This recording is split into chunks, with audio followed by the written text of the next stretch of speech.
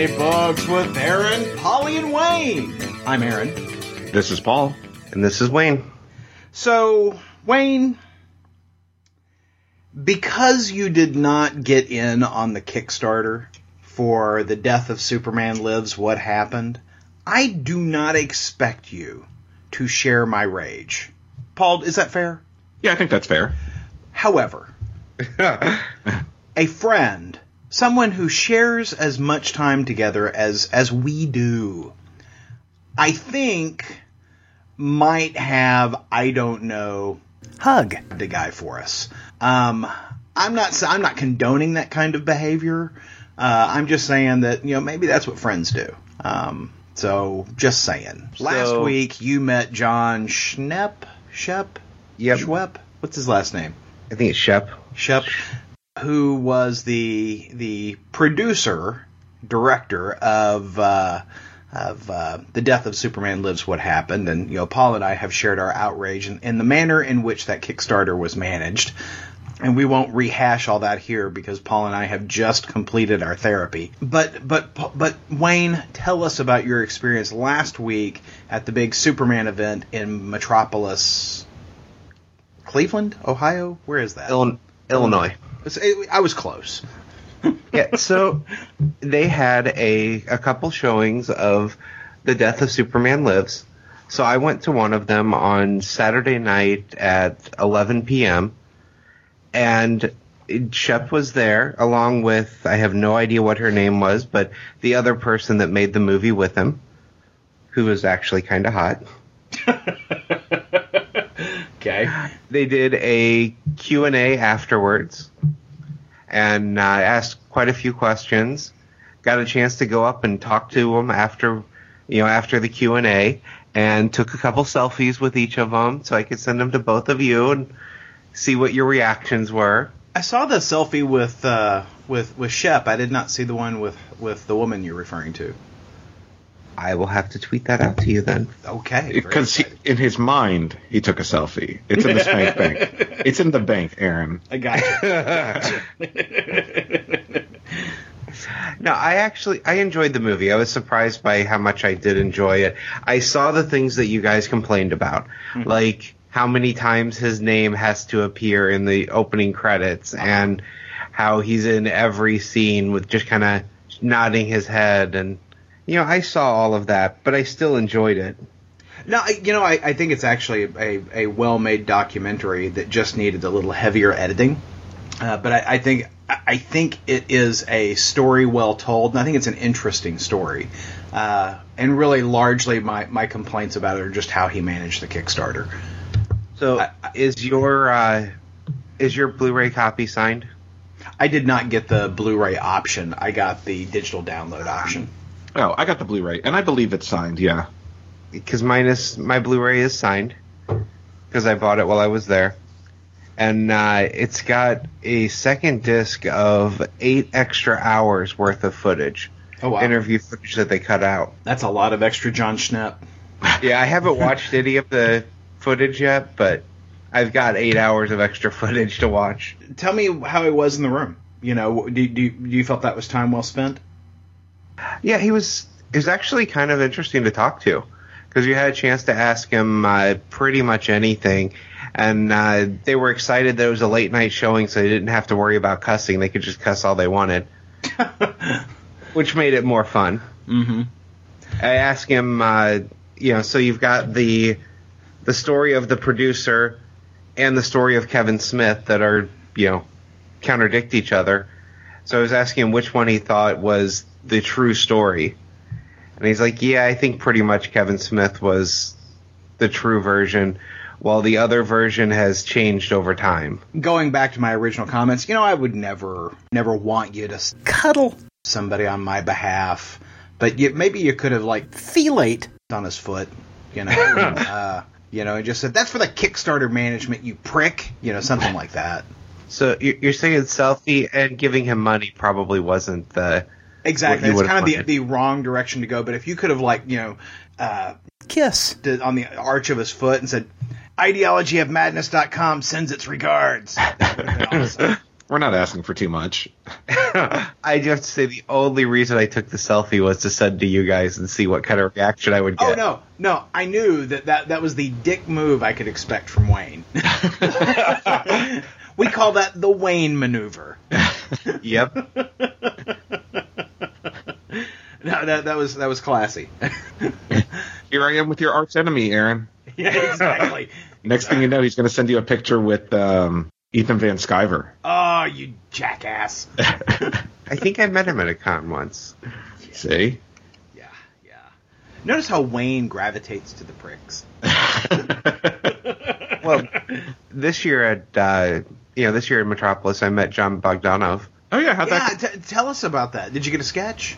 No, I didn't, but because his sketches were the most expensive in the room by far, which is fair. Yeah. How much were sketches running? The cheapest was $100. That's not too bad. It's not too bad for us, but in general, I mean... The cheapest was a small just headshot. Yeah. Because, how much did I'm trying to remember what I paid for my Cully. I think that was $60 or $80. I think it was $70. I think it's right there in the middle. I think it was, $70? And that's beautiful. That's one of my favorite pieces. Mm-hmm. But, I got a Cully Hamner of Green Arrow enjoying a cigar. And, that when you get such an established artist that's drawing it at such a great rate, you have to jump on that. Yeah, he was actually really interesting. He was telling a lot of stories about the era right after the death of Superman up through when they did the electric powers and the splitting him in two. And he was just talking about how, what was actually their stories versus what was dictated from above. Right. Which was kind of interesting, and how they had gotten in. They had gotten into the kind of the habit of the big event with Superman. They're like, well, the death brought in a lot of money, so let's try giving him electric powers. Let's turn him into two things: Superman Blue versus Superman Red. Yeah, and he talked a little bit about working with Dan Jurgens and just some of just that period, which was all fascinating to me just to listen to his stories. I think that if I had an opportunity to get a sketch from him, I'd have him give me a Steel, because he did the Steel books in the Reign of the Superman. Smoking a cigar. Oh yeah. I'd have him draw me mullet Superman. Yeah, that would be great too, in the black suit. Yep. Yeah. He talked a little bit about the long hair. He didn't call it a mullet, of course. Mullet Superman. I love it. It's the best Superman. It's the only Superman. It's the current Superman, which we'll talk about in a little bit. That's right. I say I'm going to a local comic convention today, and I'll probably meet George Perez again. I've met him a few times, though. I like George. You'll have to tell me how he's looking. He has been struggling with his health of late. Yeah. Do not curb stomp George Perez. Yeah, George Perez, national treasure, George Perez. We'd be sweet to George. Yeah. Don't slice him up ghetto style. Yeah. But I think you could probably get a really good deal on a sketch. Just have him draw the entire Avengers lineup fighting the entire Justice League lineup. I think that's probably a $50 sketch. Yeah. I actually I have that book signed by him from the first time I met him. I wish we still got books like that, where, Marvel versus DC. I mean, we there was a day and age where you could have Spider-Man versus Superman and Superman versus the Hulk. And, then we had, Teen Titans versus the X-Men. We had the Amalgam books, where they combined the origins and powers of the Marvel and DC superheroes, and I just wish that every now and again we could get something like that. I saw a Dark Claw sketch while I was there. Yeah. Nice. Yeah. And it's like, wow, that brings back memories. I had forgotten about a lot of the Amalgam stuff. The Batman Wolverine Amalgam. Some of those Amalgam books were really good. Some of them were trash, but some of those books were really good. Yeah, Dark Claw was one of the good ones. Yeah. If they were to, both companies are so big on reboots and getting more readers in and events and USA Today articles and things like that. And if they just did a crossover between the companies, I mean, that would sell more copies than anything that's been published in the last 15 years. I'm sure. Yeah. Oh yeah. No, it'd be huge, Paul. Huge. Well, you know what else is apparently going to be huge? What's that, Paul? This PlayStation VR thing. Uh-oh. So I had no intention of buying this damn thing. Like, I have no interest in VR helmets, and the concept still to me feels a little funky, right? In that now is this an accessory to a PS4? Correct. And I know you've got an Xbox One. Do you have a PS4 as well? I do. Okay. And so, the PlayStation VR helmet, they showcased it at last weekend's E3 Expo. Or maybe it was earlier this week. But, so when I play games, I play for, an hour or two if I get a chance to play that long. I just can't imagine sitting with a VR helmet for that length of time. So I had no intention of buying one. And then they released all these games, game videos last weekend at E3, including a Star Wars mission where you're sitting in an X-wing. And, if you've ever had a VR helmet on, you kind of look around and you can see everything.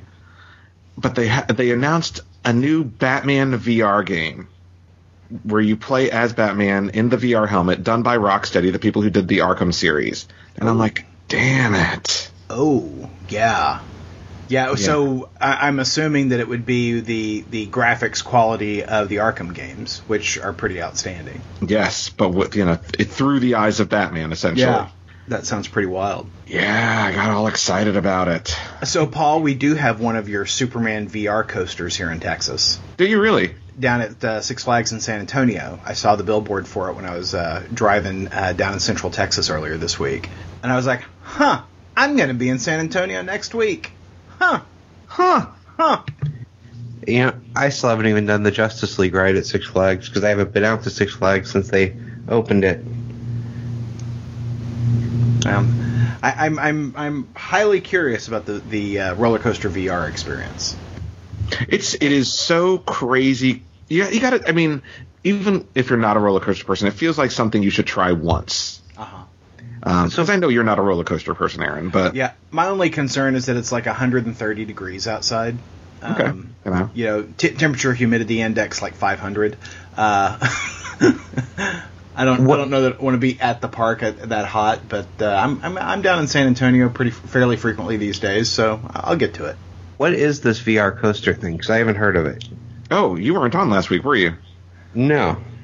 So I was hanging out with Shep. No, he was betraying us, Paul. Yes. Don't you remember? He couldn't be here because he was betraying us.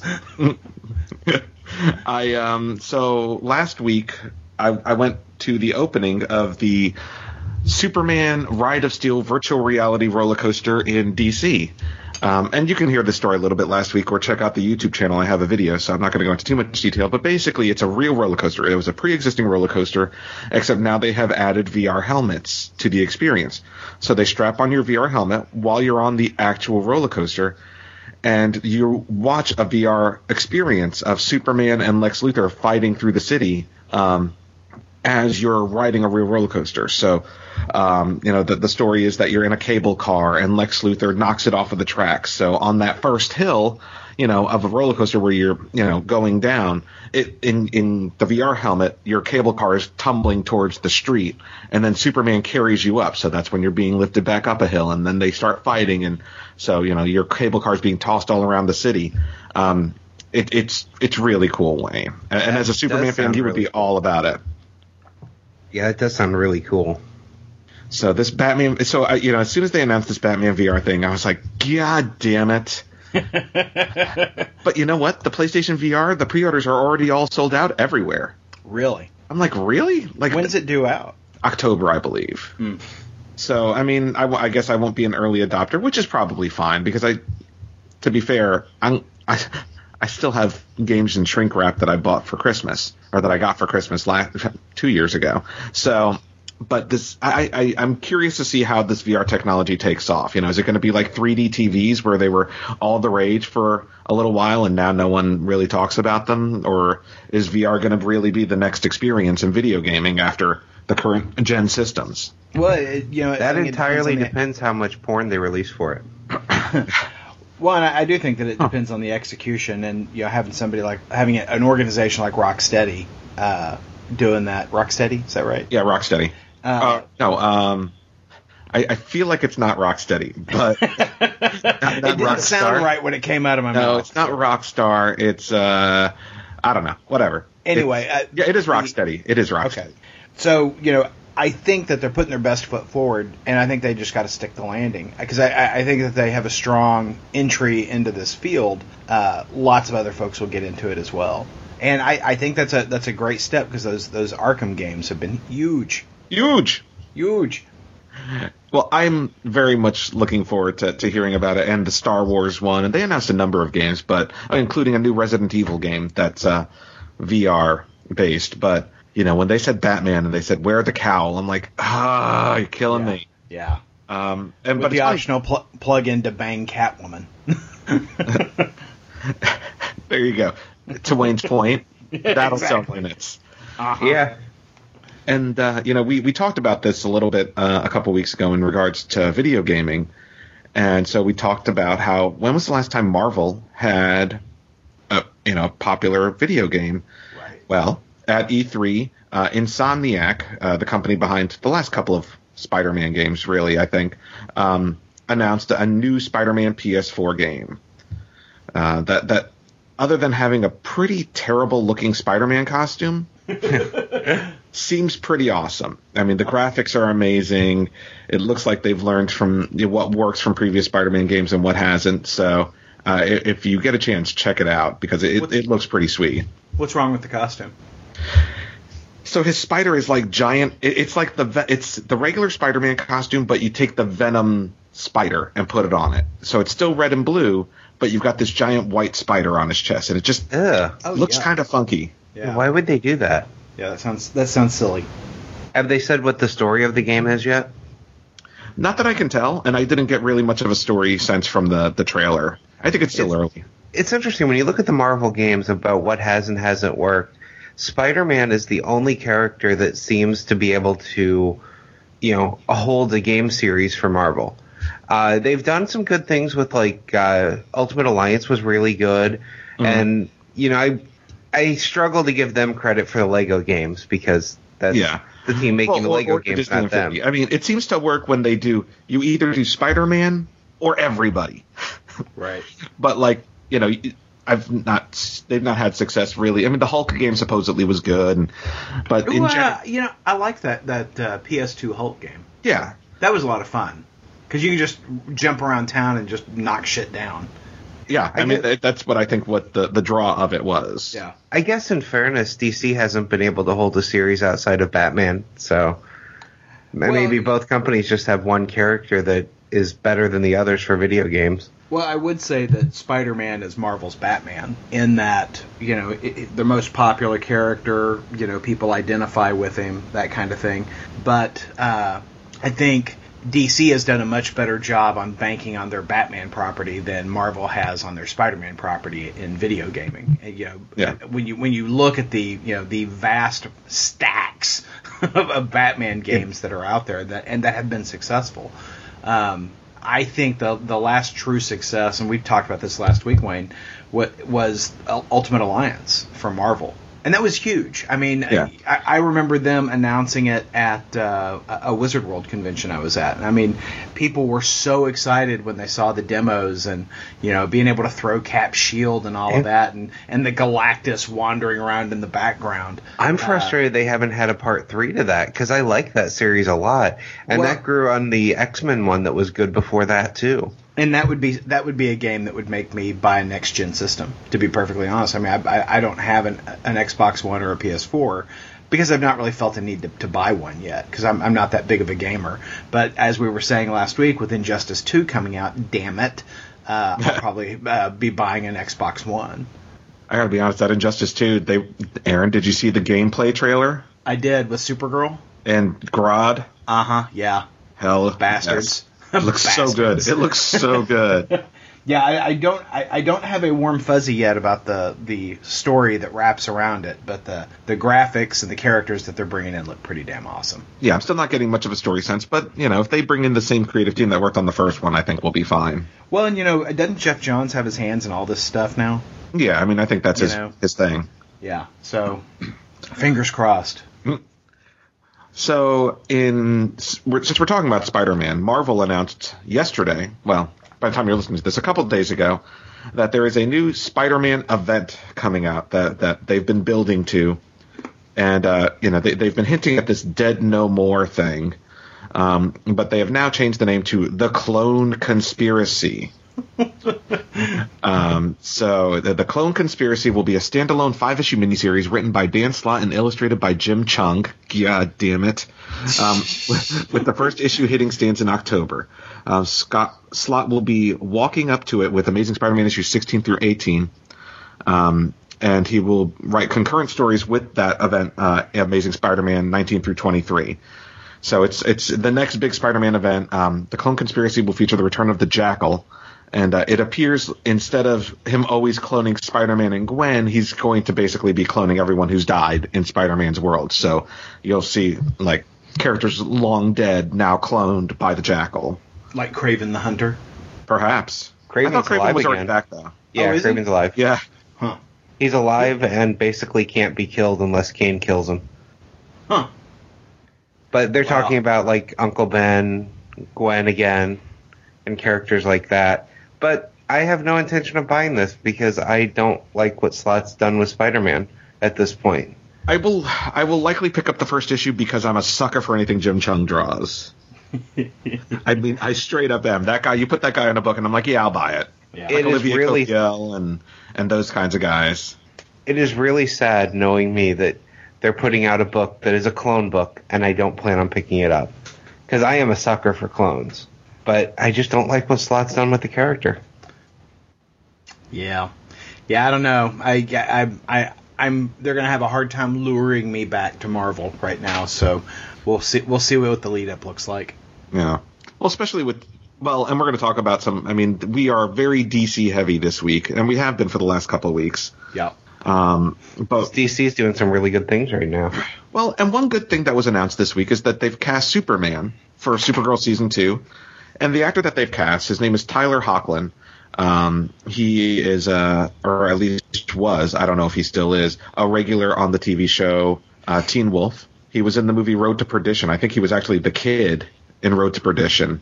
And he was in Seventh Heaven, but his main role right now has been Teen Wolf for the last number of years. And I gotta say, he looks the role. He looks like Superman to me. I thought the same thing. I've never seen him in anything, but I saw the pictures, and I thought, he'll make a pretty good Superman. And he's going to be in at least a story arc, which will be 2 to 3 episodes. Yeah. That's great. Well, Supergirl's moving over to the CW. CBS didn't want to continue paying the big bill for those shows and not getting the youthful audience that they had hoped for and the numbers that they had hoped for. Yeah. Because CBS is your grandpa's network.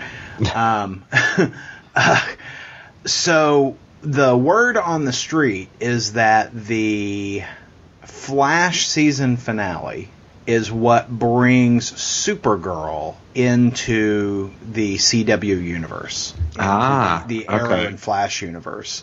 And I can see that. I know that the two of y'all haven't watched. I have, but Wayne has not, so I don't want to spoil it. Yeah. But yes, So- I could definitely see what happened there. Yeah. So and that ties those worlds together. So I'm actually thrilled that Supergirl is leaving CBS. I think it fits much better over on the CW. But when in the world are they going to rename the CW and just call it the DC channel? Because, oh my God. Yeah, now they have 4 shows. Yeah, 4 shows. See, let's go ahead. I'm sorry. 5. I like the idea that- iZombie. Yeah. Oh, yeah. iZombie is really good, but it doesn't tie into the others. But I don't know how I feel about, I love the idea that CW is getting it, but that they're putting them in the same world, mostly because that introduces a lot of Supergirl elements into the Arrow and Flash world that haven't really fit. I don't know. That's going to change quite a few things there, because now there's a Superman. Yeah, it'll be curious to see how they tie all that stuff together, but I have faith that these guys can do that. And one of the nice things about both of those shows, Arrow and The Flash, is that they're not afraid to just change up the status quo. So I'm curious to see how that shakes out, and I think it's going to be a great season to watch. Now I got to tell you, the one show that I am just struggling to get through is DC's Legends of Tomorrow. Yeah, I haven't finished it either. I got to tell you, I think I've got like 5 or 4 episodes left, and boy, that's a rough show to watch. You know, I did not get past episode 1, and I feel like I should, but I just haven't. Well, I just feel like, you know, they tie so much of it together that you're missing Easter eggs if you're not watching. You know, something that happened in Flash will affect, you know, DC's Legends of Tomorrow, and, you know, vice versa. But I'm just, it's a rough show. Yeah, and honestly, if they didn't have the actors and actresses they had, the show would be even more difficult. Because basically Snart and Sarah really make that show. If they didn't have them, there'd be pretty much nothing interesting to watch on it. Well, like, I'm on the episode now where they meet Jonah Hex. I am not quite to that one yet. I'm looking forward to it, though. And I won't ruin anything for you, but other than to say, what a huge missed opportunity. Because Jonah Hex is he's just an extra. Anybody could be saying those lines. Anybody could be filling that space in the story. That is a huge disappointment. It is. And I like the actor, and I like the makeup, and I think they styled him right. But just a big missed opportunity. What frustrates me is basically they set this up as a time travel show, and then they spend so much time in just a couple of eras. Right. It's like they could be bouncing around more. They could be showing us a lot more characters, doing a lot more with it than let's basically hang out in the 70s, 80s, 60s. Yeah. Well, and I'm sure that some of that's budget constraints. Yeah. But I think a big piece of it is that they don't have writers who can write time travel stories. Because, I mean, none of the time travel makes any kind of sense. Why you don't just, I was able to go here, that didn't work out, let's go before it. I mean, you don't lose your element of surprise. If you lost your element of surprise in the 80s, so you go back into the 70s. And you just keep going back further until you can affect your plan. But it also is challenged by the fact that the guy at the center of the story, Rip Hunter, is not very smart. He does stupid things. He is constantly making the wrong decision. And it's not that he's being true to his character, it's bad writing. They're not justifying the bad decisions that he's making. Yeah, why don't you just go back to when Vandal Savage got his powers and stop him from getting his powers? Yeah. Except that they do lay down that it's hard to find Vandal Savage. We don't know where he was at any given time, but I'm like, but you know where he was at certain times. Exactly. You know where he was when he got his powers because you've got the two people that were there with him. Right. Yeah, you do have moments in time where you know exactly where he is. Yeah, when he's killing a hawk person. Yeah.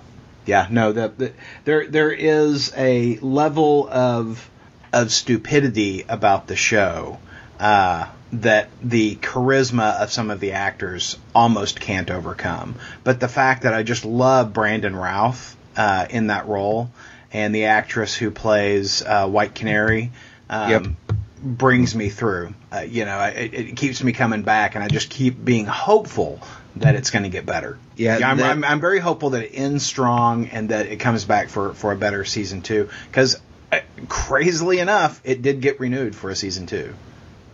Well, and they're changing the cast as far as I know, right? I mean, as far as I know, they're going to bring in different people. They're saying they may bring in Constantine. So I don't know. Constantine would be a great addition to that show. Yes, and I think make it kind of a Justice League Dark. That would be fun. Yeah, ooh, that would be pretty sweet. Justice League Dark, the TV series. I'd watch the shit out of that. You would. Unless it's bad, like Legends of Tomorrow. Well, I would watch the shit out of the first episode. Since we've kind of touched on a little supernatural thing there, Paul, I am 3 episodes into Outcast on Cinemax, which is the Robert Kirkman show. It is creepy as fuck, absolutely up your alley. Absolutely up your alley. Okay, I will watch it today. I didn't realize there was already 3 episodes. I thought we were only 2 out. Yeah, I watched the 3rd one last night, and it is just so creepy. So, and I gotta say, the first episode's creepier than the other two, but they really do lay down, the element of how terrible this is going to be. And along the lines of creepy, have you seen the movie The Visit? Yes. The M. Night Shyamalan movie? Yeah. Did you see it? Yeah. So, if I had seen that when I was a kid, you never would have gotten me over to my grandparents' house. We're gonna go see Grandma and Grandpa. Grandma and Grandpa. Fuck you. I'm not going over there. Did I see what, Paul? Did you want to throw up at the end? Oh, you know exactly what I'm referring to. Yes, I do. Yeah, it was a terrible, terrible scene. In fact, in that scene, I won't spoil anything because it's one of those moments in an M. Night Shyamalan movie that while it's not, hey, he's dead at the end of Sixth Sense, it's a pretty big moment in the movie. But those of you who've seen it will know what I'm talking about. I expected the character to just lose it. Yeah. You know what I'm saying? Yeah. So, Wayne, if you haven't seen it, it is probably M. Night's best film since Signs. Yeah. His only good film since Signs. But I was going to say, that's not a big bar. No, it is a creepy film. It's not great, but it's good. Well, and what was surprising for me about it is that they really pulled off the creepy, and it was a PG-13 film. Yeah. And they didn't do a bunch of camera scare stuff like you're startled like they do in other PG-13 horror films. But it is certainly suspenseful. And it's one of those M. Night Shyamalan movies where you're asking yourself the whole time, what the fuck is going on? And it was a good movie. It was a good movie. The wife and I watched it, and we were both highly entertained. Highly entertained. Well, so I feel like we're done. We don't want to talk about comics. Fuck comics. Yeah, it's random discussions with Aaron and Polly. I like it. Except that I kind of do want to talk about this week's comics because I gotta say, other than one, well, no, this was a really good week for comics. Yes, as they have been since Rebirth #1. And I gotta say, the first book we're going to talk about, I loved the hell out of this book. I loved the hell out of this book. What wasn't to love, Paul?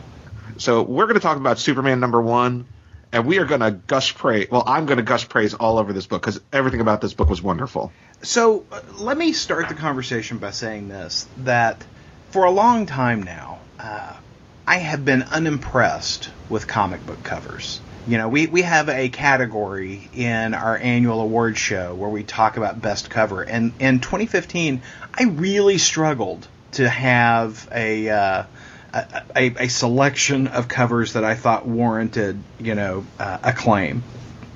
The covers that we have gotten in Rebirth have all been amazing. And in particular, this cover for Superman #1 is just a terrific cover. You've got a heroic, iconic Superman. You've got Lois and their son John. You've got the threats behind them. It's just this terrific cover that's not just pretty, but also tells you a little bit about the stories that are going to be coming up. And I thought the cover was really well executed. I thought everything about this book was well executed. Yes, I would. And as much as I love the cover, the first, there are, I think, 2 or 3 two-page spreads in this book. Yes. Yeah. By Patrick Gleason. Yep. That are, super. I'm like stumbling over my words here because there's a 2-page spread and it's literally just Superman opening his shirt with the symbol, and it is such an iconic 2-page spread. It's just perfect. And then you have like Superman flying in the sky with kind of echoes of the past behind him. Mm-hmm. And then another 2-page spread of him saving horses from Burning Barn. I will make a small complaint about the spread that you're talking about. It's the title page where Superman's flying and there's images behind him. Is that the Comixology guided view on that is really not appropriate to the book. Oh, really? It just gives you the full page. It doesn't scan amongst all of those images. It should have zoomed in, I'm wondering if they're going to change that, because I don't know about you guys, but when I opened the book, it gave me a message about, we have an HD version of the book. Do you want to upgrade? No, I didn't get that. I think I didn't buy my comics until Thursday, so maybe I automatically downloaded the HD version. probably. That could be. But what I found interesting on that page, Paul, because it shows glimpses of his life in the pre-52 world, the pre-Flashpoint world, and notice the rocket that he's launched to Earth in. Yes. That is a traditional, Superman rocket from, way back in the day, from prior to John Byrne's origin, which I thought was rather interesting. That is not the Matrix rocket that he was launched in in the John Byrne Man of Steel reboot. Well, and the Jor-El Lara are very classic. They're not at all, the figures that we've known since John Byrne. Well, to be fair, I didn't necessarily care for... they retconned a lot of the John Byrne origin through, after Infinite Crisis and some of those. No, yeah, you're right. I mean, when they did, when Mark Waid did his thing on the book and others, prior to Flashpoint, they had changed a lot of that, but they hadn't gone back to the original rocket from Krypton. And that is very much styled like that original rocket. So I thought that was really interesting in the way they did that. Yeah, I agree. I mean, so this book, there's not a single punch thrown in this book. There's not a single fight sequence. It's Superman and his family on the farm. Yep. And I couldn't have imagined a better first issue, at least for me. There was a hard scene, though. Oh, yeah. Oh, yeah. So, Pete Tomasi and Patrick Gleason, they worked, even though Grant Morrison created Damian Wayne, Pete Tomasi and Patrick Gleason are really the guys who brought Damian Wayne's voice and made him the character that Aaron and I have loved these last couple of years. Right. Turned him from a Grant Morrison creation to a genuine, one of my favorite Robins, if not my favorite. And so a part of that is the fact that they bring so much heart to their story and their art that, the Bruce Wayne, Damian Wayne interactions that you got were unlike anything that you got in any other book. And I don't know enough about either creator to know if they're both fathers. I'm sure, Patrick Gleason seems like he has to be. Mm-hmm. Or Pete Tomasi seems like he has to be a father because the human interaction of this book is perfect. You're right. But to Wayne's point, yes, much like Damian Wayne screwed up as a child, and he was imperfect in his judgment. We have a little bit of a mistake here from John Kent. Yeah, and it's not his judgment that's wrong; it's his experience level isn't up to the power that he has. Yeah, and so he over applied his powers to a situation, and I guess we can spoil this. Yeah, but he and his cat are out romping in the fields, and a bird of prey, a hawk, I guess, swoops out of the sky, nabs up his cat, and flies up into the air. So, John is like, no, and trying to get his cat back. And just in a fit of emotional outburst, screaming, "Let her go!" he lets fly with his explosive heat vision. Yeah, I kind of get the impression that might be the first time he's used his heat vision. Yeah, I think so, too. Yeah, I think it's the first time I've seen it. And, of course, incinerates not just the hawk, but also the cat. Yeah. And, of course, he's devastated by this and, doesn't know how to deal with it. And as he is, looking at the, cindered remains of his pet, he notices that the girl from the property next door has seen the whole thing. Well, and what they do so well with this is they keep bringing the cat back up throughout it. Yeah. Because anyone see the cat? Yeah. And it's just like twisting the knife on him. Yeah. Well, and it'll be that thing that it'll be his secret, that he won't be able to share. Because how do you share that, right? I accidentally killed the family cat, Yeah. And it'll be his burden. It'll be his burden without Uncle Ben having to die, right? I thought this was an exquisitely executed book. I love that Lois and Clark are such parents in this book. Mm-hmm. One of the things that I hate in a lot of our entertainment is that, when our characters have children, oftentimes they're an afterthought. And thus we get terrible parents in our media. You know, I always come back to the only decent parent in the entire Star Trek universe is Ben Sisko, because, you know, the minute Worf realizes he has a son, he sends him off to live somewhere else, despite the fact that children live on the Enterprise. Yep. You know, Captain Kirk has a son, never sees him until he's, you know, fighting him in Star Trek II: The Wrath of Khan. I stayed out of his life just like you asked, Carol.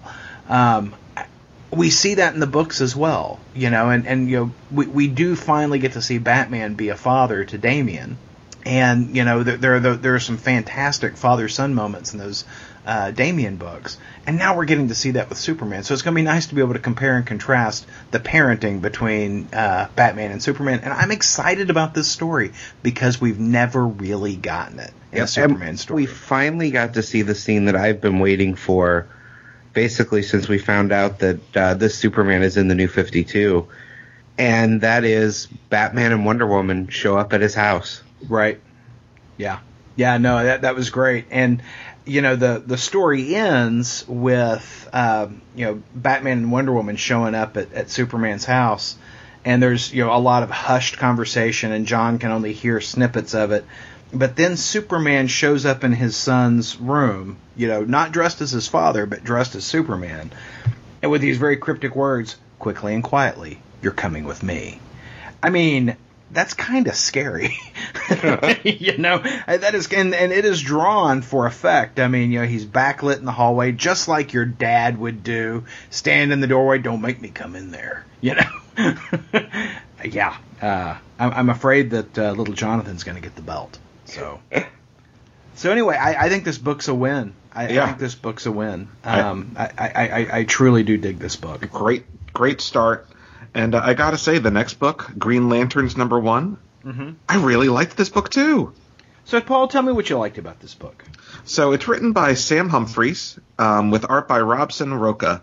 And so we talked about the Green Lantern Rebirth book, or Green Lanterns Rebirth book, that featured Jessica Cruz and Simon Baz as the new Green Lanterns of Earth. And so what we get in this book is a very, it's basically Green Lantern CSI, almost, in that they are, you know, they're almost like Earth cops, but with superpowers. And that's what I liked about it, honestly. I liked the down-to-earth storytelling. You know, obviously there's the science fiction bend with Atrocitus and the Red Lanterns and that kind of thing, but I liked that it was more grounded. I liked that, you know, we're investigating the savage murder of this alien. It's unlike another Green Lantern story that I've read, and after reading nothing but the universe is going to change type Green Lantern stories, something a little bit more grounded was welcome for me. And I agree. I like all the stuff that's happening on Earth with Simon Baz and Jessica, whatever her name is. Cruz. Thank you. What I don't care for is all the Atrocitus stuff happening across the galaxy. And it bugs me that it's going to come to Earth. You know, because what I do like is I like that they're policing Earth. Right, and I like that Simon Baz has some things to work out. Jessica Cruz has some things to work out. What I don't really want to see is them fighting Atrocitus. That's not the story I'm interested in. I'm really kind of interested in them fighting villains that are outside of the light spectrum. So so I'm still in it, and I enjoyed the book. I don't know. I kind of had it up to here with the Red Lanterns and the Blue Lanterns and the Purple Lanterns and the Plaid Lanterns and all of that. I need the Green Lanterns to fight somebody else other than somebody else who's got a ring. Yeah, I mean, this goes back to the same type of storytelling that we saw before, where every Lantern Corps has to be in every book. But I don't know. There was enough here that I'm going to give it a second issue. I liked what I read. Yeah, no, I liked the Rebirth #1 issue, and I liked this one as well. But I have some concerns. So we'll see how it works out. Yeah. We'll see, Paul. We'll see. So I read another book from Dark Horse Comics this week. Weird Detective, written by Fred Van Lente. I gotta tell you, Paul, this book, the Fred Van Lente, and I'm gonna let you finish your comment there in just a second. Mm-hmm. The Fred Van Lente Weird Detective book was in my basket. on Comixology, and I looked at how much I was buying this week. I'm like, I'll get it later. So tell me, Paul. Tell me all about it. So Weird Detective, I think it was $3.99, but it's a 47-page first issue. And it's so good. And the reason I wanted to talk about it after Green Lanterns is that it is another very kind of...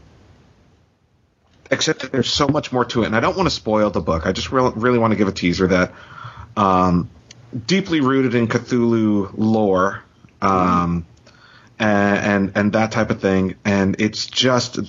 It's like if you're watching like a Seven type mystery, but you throw in horrible Cthulhu, Lovecraftian horrors. Right. Great characterization, tons of humor. I mean, this is a fantastic book, and it does so much good with the Lovecraftian mythos. I can't if you are interested in that kind of thing. It's so much of an easier pill to swallow than Neonomicon. Mm-hmm. It's just even if you're not familiar with Lovecraftian myths, it's just a good book, and I really recommend checking it out. Weird Detective. I'm trying not to spoil it because I knew nothing about it going in other than, hey, look, I see Lovecraft here, and I'm Fred Van Lente I like, so let me give it a shot. Yeah, I loves me some Fred Van Lente. Is this an ongoing series? I don't know, but this is definitely not. It's not a one shot. There is more to the story. So I will pick that up today. I will go back out and grab it. I really do enjoy his stuff, and I'm like, that looks like that's going to be right up my alley. So I will pick that up based on your review. All right. Look at you selling books. I like it. Fred Van Lente, you owe me 4 cents. I'll just take 1%. So I can't sell anyone on Titans Rebirth #1. Really? I really strongly dislike this book. Really? It's the first of the Rebirth books I didn't like. So tell me more about that. Well, I don't... There were elements that I liked. I really get a kick out of seeing Wonder Girl. The Donna Troy Wonder Girl. Do they call her Wonder Girl in this world? I believe so. Well, I don't know. What do they call the blonde girl? Who was... Are there 2 Wonder Girls? Blonde girl was... I don't remember her name. Yeah, I don't... okay. Yeah, I don't know. Good question. Because I haven't really been following the Donna Troy. But, I don't care for... there is a missing dynamic in this book. They keep trying to make us feel that kinship that we felt with these heroes back when Marv Wolfman and George Perez were drawing the book in the 80s. Doing the book in the 80s. And I just don't feel it. And they're trying to push us to this emotion that it's not grabbing me. And I think the artwork was great in the book. I think it's a well-drawn book, but it's not grabbing me emotionally. Even though there were these vignettes of Wally sharing memories with us, his first kind of meeting or outings with each of these different heroes, or something special that happened with them, him getting Donna Troy to play a prank with him, and her not understanding pranks, right? Hanging out in the Batcave and taking the Batmobile out for a ride with Dick. I really wanted to enjoy this book because I love that moment in time with these characters from the Wolfman Perez run, but it just didn't have that oomph for me. It just didn't make that connection, and I didn't think that there's enough here to warrant coming back to. Yeah, my thoughts on the book. I enjoyed the book as the next part of Wally's story, but there was nothing about it that made me want to continue reading Titans. I just wanted this. I wanted this as the next step of the story that I read in Rebirth #1. But I don't really care about the Titans as a team. They don't. I'm with you, and it just doesn't feel like they're meshing right. Yeah, and it's not so. I don't hold them responsible for not, rekindling that nostalgia in me.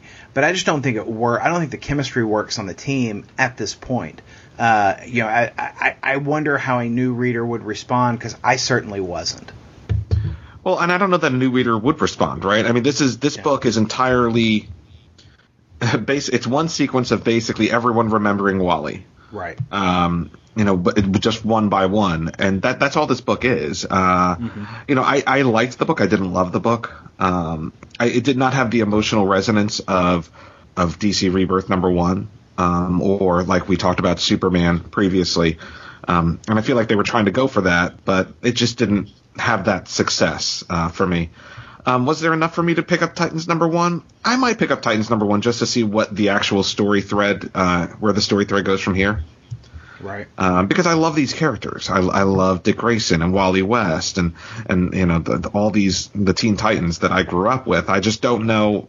This book wasn't. You're right. It wasn't a solid sell, and I didn't dislike it, but it's certainly the weakest of the Rebirth. One of the weakest of the Rebirth books that I've picked up.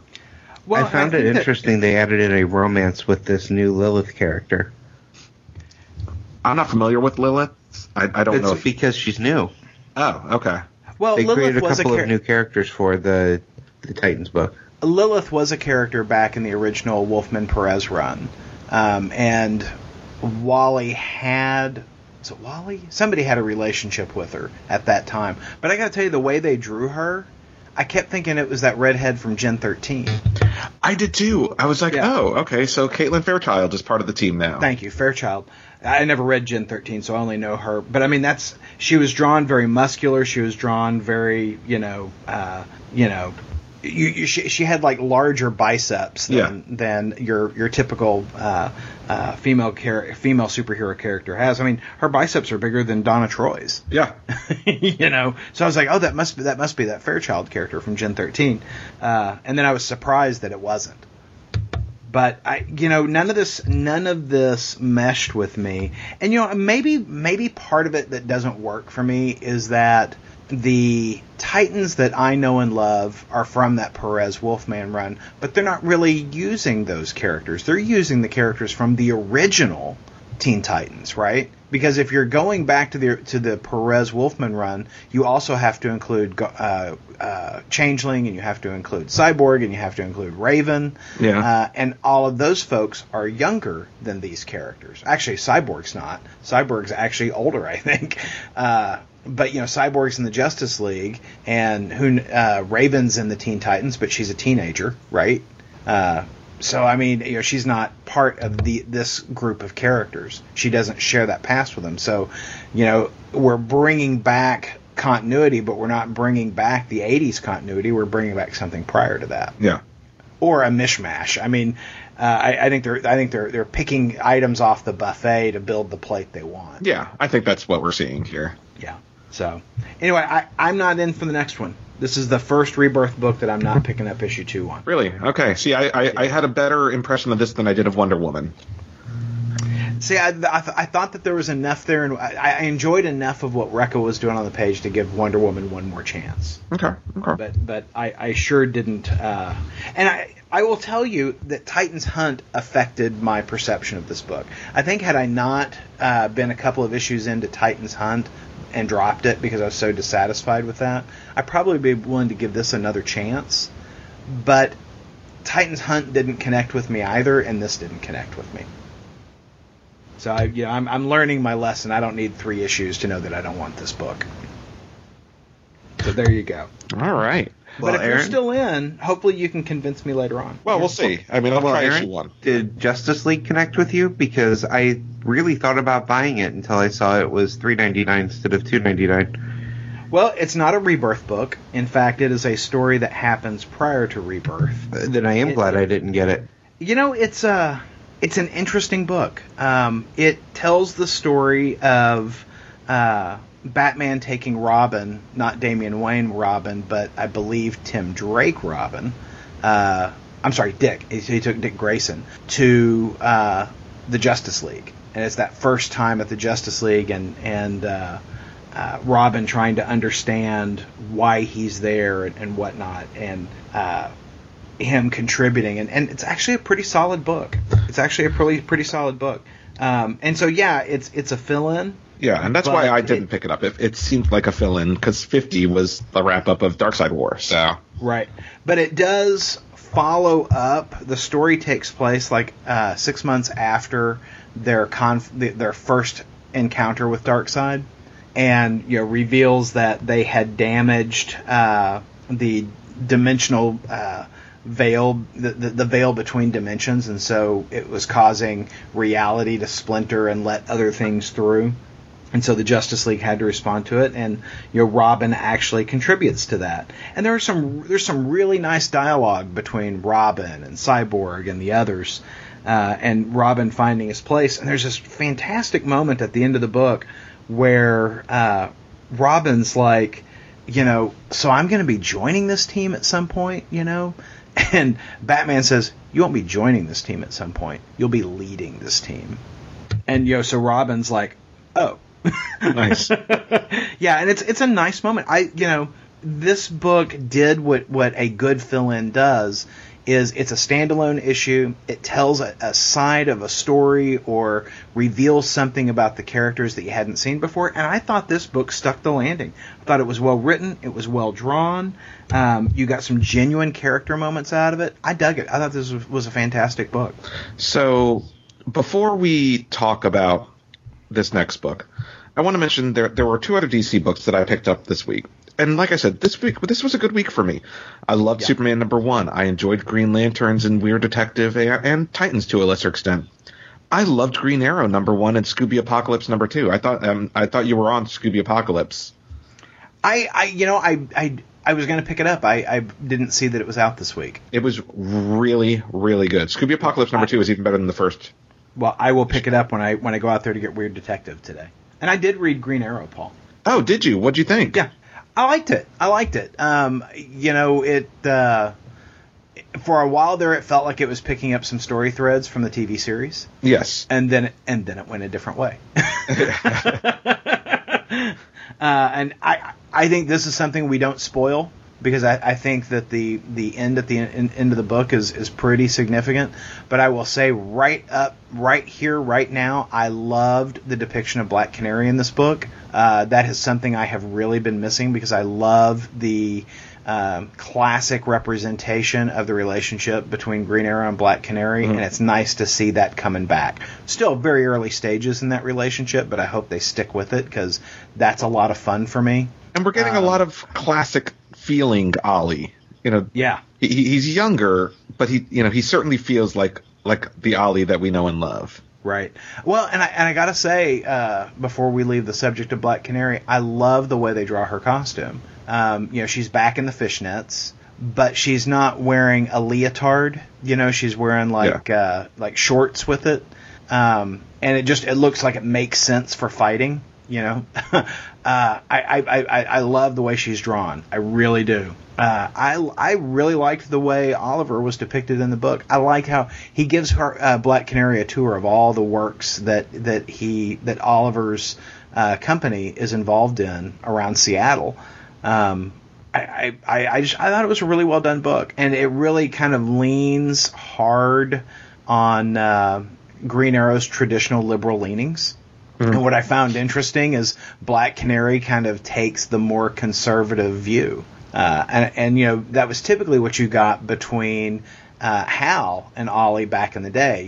Hal Jordan being the cop was more conservative, and Green Arrow was a lot more liberal. And so you're getting kind of that conversation between Green Arrow and Black Canary now. I like that. I like that. It's almost reminds me of the 2 political advisors from the Clinton and Bush campaign back in the day, James Carville and Mary Madeline. So he's Green Arrow, she's Black Canary, and there's your very, very challenging casting for a Green Arrow movie. James Carville and Mary Madeline. Yeah. But I thought this was a good book, and I'm in for number 2. And thank you, Paul, for the recommendation, because Paul's like, you going to get Green Arrow? And I'm like, I'm going to wait for your review. And because I have been hurt enough And I loves me some traditional Green Arrow, and it's nice to see them kind of leaning back that direction. Certainly a lot of new elements, but I like they're picking up the things that I like about the character. Yeah, I'm glad I picked it up, and I was going to anyway because like I said, I always give Green Arrow a shot whenever they try to reboot him. But it felt right, this Green Arrow. It felt like a Green Arrow that I haven't seen in a number of years, at least since the New 52. Yep. So, good books from DC, Green Lanterns, Green Arrow, Scooby Apocalypse, really great. And then this goddamn Dark Knight Rises book. There was no way I was buying it when I saw the price. Well, in all fairness, it's a big book. It is. I mean, it is 67 pages. So I have a hard time defending the price, but at least it makes sense, right? I would defend the price. Here's the thing. Volume-wise, you get your money's worth. Mm-hmm. Quality of the book? I gotta tell you, I hated this fucking book. So tell me, was it the writing? Was it the art? Was it both? It was both. Actually, no, I didn't have a problem with the art in this book. Yeah. Surprisingly enough, nor did I. And this book is illustrated by John Romita Jr., with whom I've had issues over the last several years. There were some choices he made that I disagree with. In particular, I don't think that he sells a middle-aging Batman well. You know, we're picking up a story of Batman after the peak of his career, right? You know, we're picking up a Batman who is a little too old for the job. He's not recovering as quickly as he once did. He's distracted. He's struggling with a midlife crisis. So he should not look like he's 30 years old, yes. Right? And he looks like he's 30 years old in this book. And I think we can all agree that there are two appropriate hair colors for Bruce Wayne. It is either black or it's gray. Yeah. And there are moments in this book where his hair almost looks blonde. And that bugged the shit out of me. Yeah. Because he didn't look like Bruce Wayne. You know, you've got, I mean, Bruce Wayne is every bit as iconic as Batman in his appearance, but yet there are moments where, and it's the color choices on the panel. Yeah. That it doesn't sell his age. Whereas other things, I love very much that Romita stuck with the Dark Knight Returns depiction of the Joker. The Joker that we see here in Arkham looks very much like the Joker we see in Arkham in Dark Knight Returns, right? Mm-hmm. I think Romita's style leans itself to following up to those Frank Miller books. Yes. But that said, you've got Frank Miller writing with Brian Azzarello in this story, and sadly I think it's more Miller than Azzarello because it's filled with a whole bunch of Frank Miller's bullshit. I hated the writing on this book. The writing on this book. So Paul, I have blethered on quite a bit. Talk to us about it. So, you know, they've promoted this book as this is the story of Jason Todd's death and how the Joker had a hand in that and blah, blah, blah, blah, blah, blah, blah, blah, blah, blah, blah. But it's really not. You know, I mean, they spend the majority of the book with this Killer Croc Poison Ivy story that has... I felt cheated. It was a waste of time. Yeah. I felt cheated by this story, and I apologize for the phone ringing in the background. Is it Commissioner Gordon? It is Commissioner Gordon, but Commissioner Gordon can phone? wait. Is that the Paul phone? It actually does kind of look like the Bat phone. You know, my first job, I had stickers on the phone of the bat symbol, and everyone referred to it as the Bat phone. We're quiet because it's not cool, Wayne. No, I'm just kidding. I'm just kidding. I never claimed to be cool. Far from it. Oh, shit. No, I mean, it's a red phone. It looks like the Bat phone. So this book, you know, I felt cheated. I felt like it was not as advertised. I feel like it just ends without any sort of real resolution to the story that they advertised. Like, this is the story of Jason Todd and the Joker. Well, not really. And in fact, not only not really, not at all. So Is there another issue coming? No. This was it. Yeah. Seriously. Yeah. Huh. Yeah, because I reading, I was like, wow, they're going to spend a whole nother issue of Joker killing Jason Todd, but this was it, huh? This was it. Yeah. This was the story that they wanted to tell. Wow, that's some bullshit. Yeah, because even more so, terrible book, and it's the writing. I mean, I really kind of dig the artwork here. I think John Romita Jr. did an admirable job illustrating this book, with the exception of the notes that I shared. Yeah. But wow, wow. And what blows my mind is that nobody's looking at this stuff going, hey, let's take a moment. We're advertising this as one thing, and we're spending a page on that. Literally. Yeah. Right? A page on that. With no, and of course, you know what Batman's reaction is. We see his reaction in the original Dark Knight Returns. But that's a reaction that's, 15, 20 years removed? Yeah.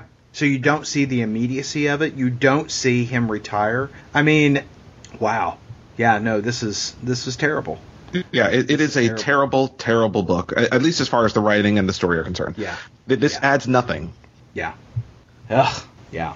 So, Paul, what's going on with the Dark Knight book that Frank Miller's doing? Because it seems like it's been forever. Yeah, it's delays, and I don't know if it's as a result of the art or the story or what. But yeah, we're seeing that book. Just they can't get it out on time, which is a shame because it's lost a lot of momentum. Yeah. Well, that's too bad, because let me tell you a book that's picking up some momentum right out of the gate. Batman Rebirth #1. All right, talk to me about it. Tom King, David Finch. Yeah, we get to see Batman being out there, saving a plane from crashing. Which you wouldn't think. What the hell's Batman going to do about that? Well, he's going to ride it like a cowboy. A plane falls out of the sky, having had its tail blown off, and Batman, it has got to do something about it because it's going to crash right in the middle of Gotham City and kill everyone. And so he races out there in his Batmobile, talking to Duke, who coaches him into the perfect angle for him to jettison his bat seat, launch himself up into the air to get up onto the airplane and take the jets that he has taken from the Batmobile and attach them to the plane so that he can steer it, which is all highly ridiculous, right? I mean, very much so. Highly, yeah, but fun. Fun as all get out, and drawn beautifully, and there's just something so cool about Batman standing on the back of it. I mean, it's kind of reminiscent of the Dune movie from the 80s where they're riding the worm. That's kind of what Batman's doing, guiding this plane through the skyscrapers and having to flip the plane on its side so that they can make it through between. And after all this work, as he's about to put it down, and Alfred's saying, well, you've protected everybody on the plane, you've protected the citizens of Gotham, but you can't walk away from this. The momentum is, you're going to hit in such a fashion that you'll be dead. And so Batman's like, okay, well, here's the key to the liquor cabinet. Here is my last will and testament. Be sure and pay the bills, yada yada. And so he's making all of his final arrangements.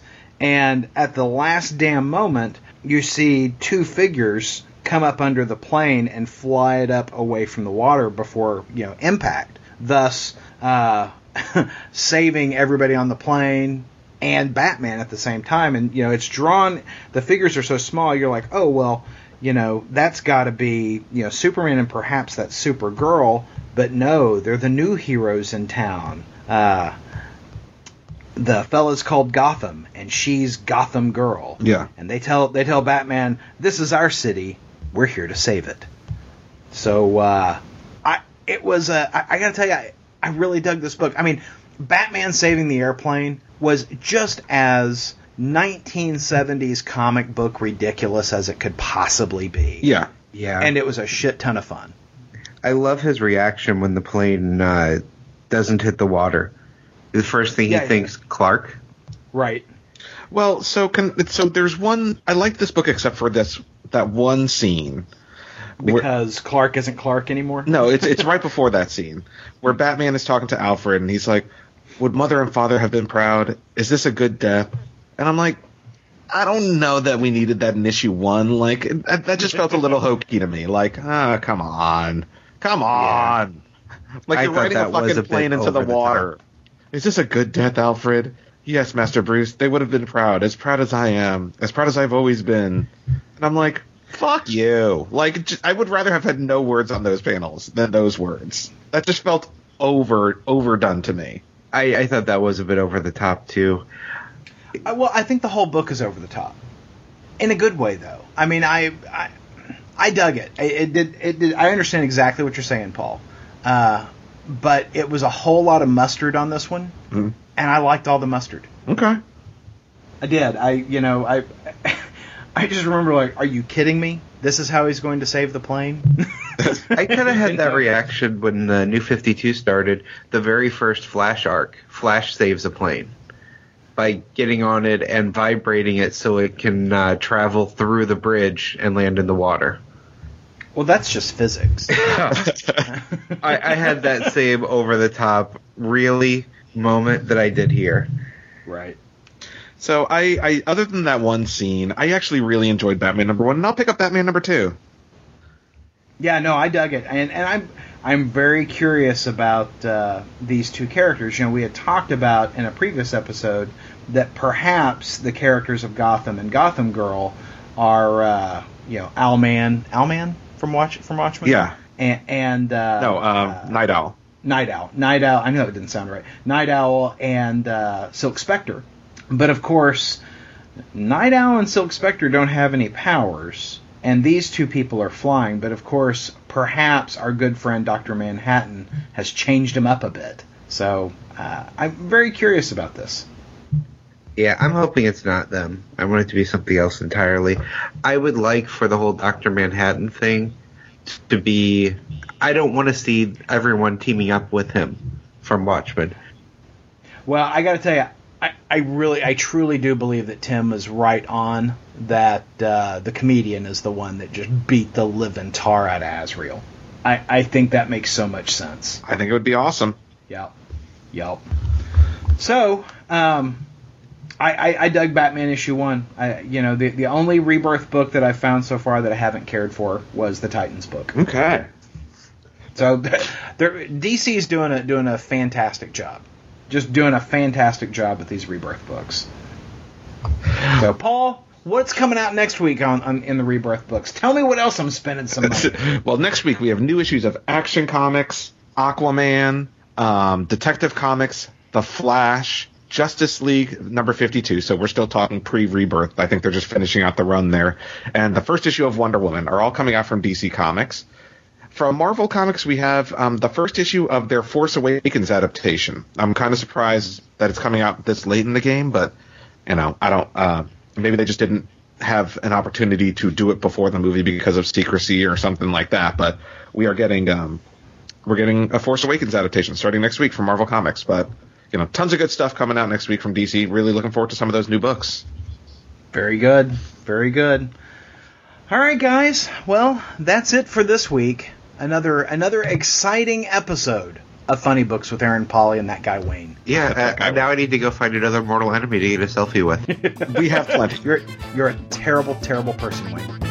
And that's why we love you. Podcast theme music graciously provided by Mark Andrew Pope. For more information, visit markandrewpope.com. Funny Books with Aaron and Polly is a production of ideologyofmadness.com. No Spider-Man clones were harmed in the production of this podcast.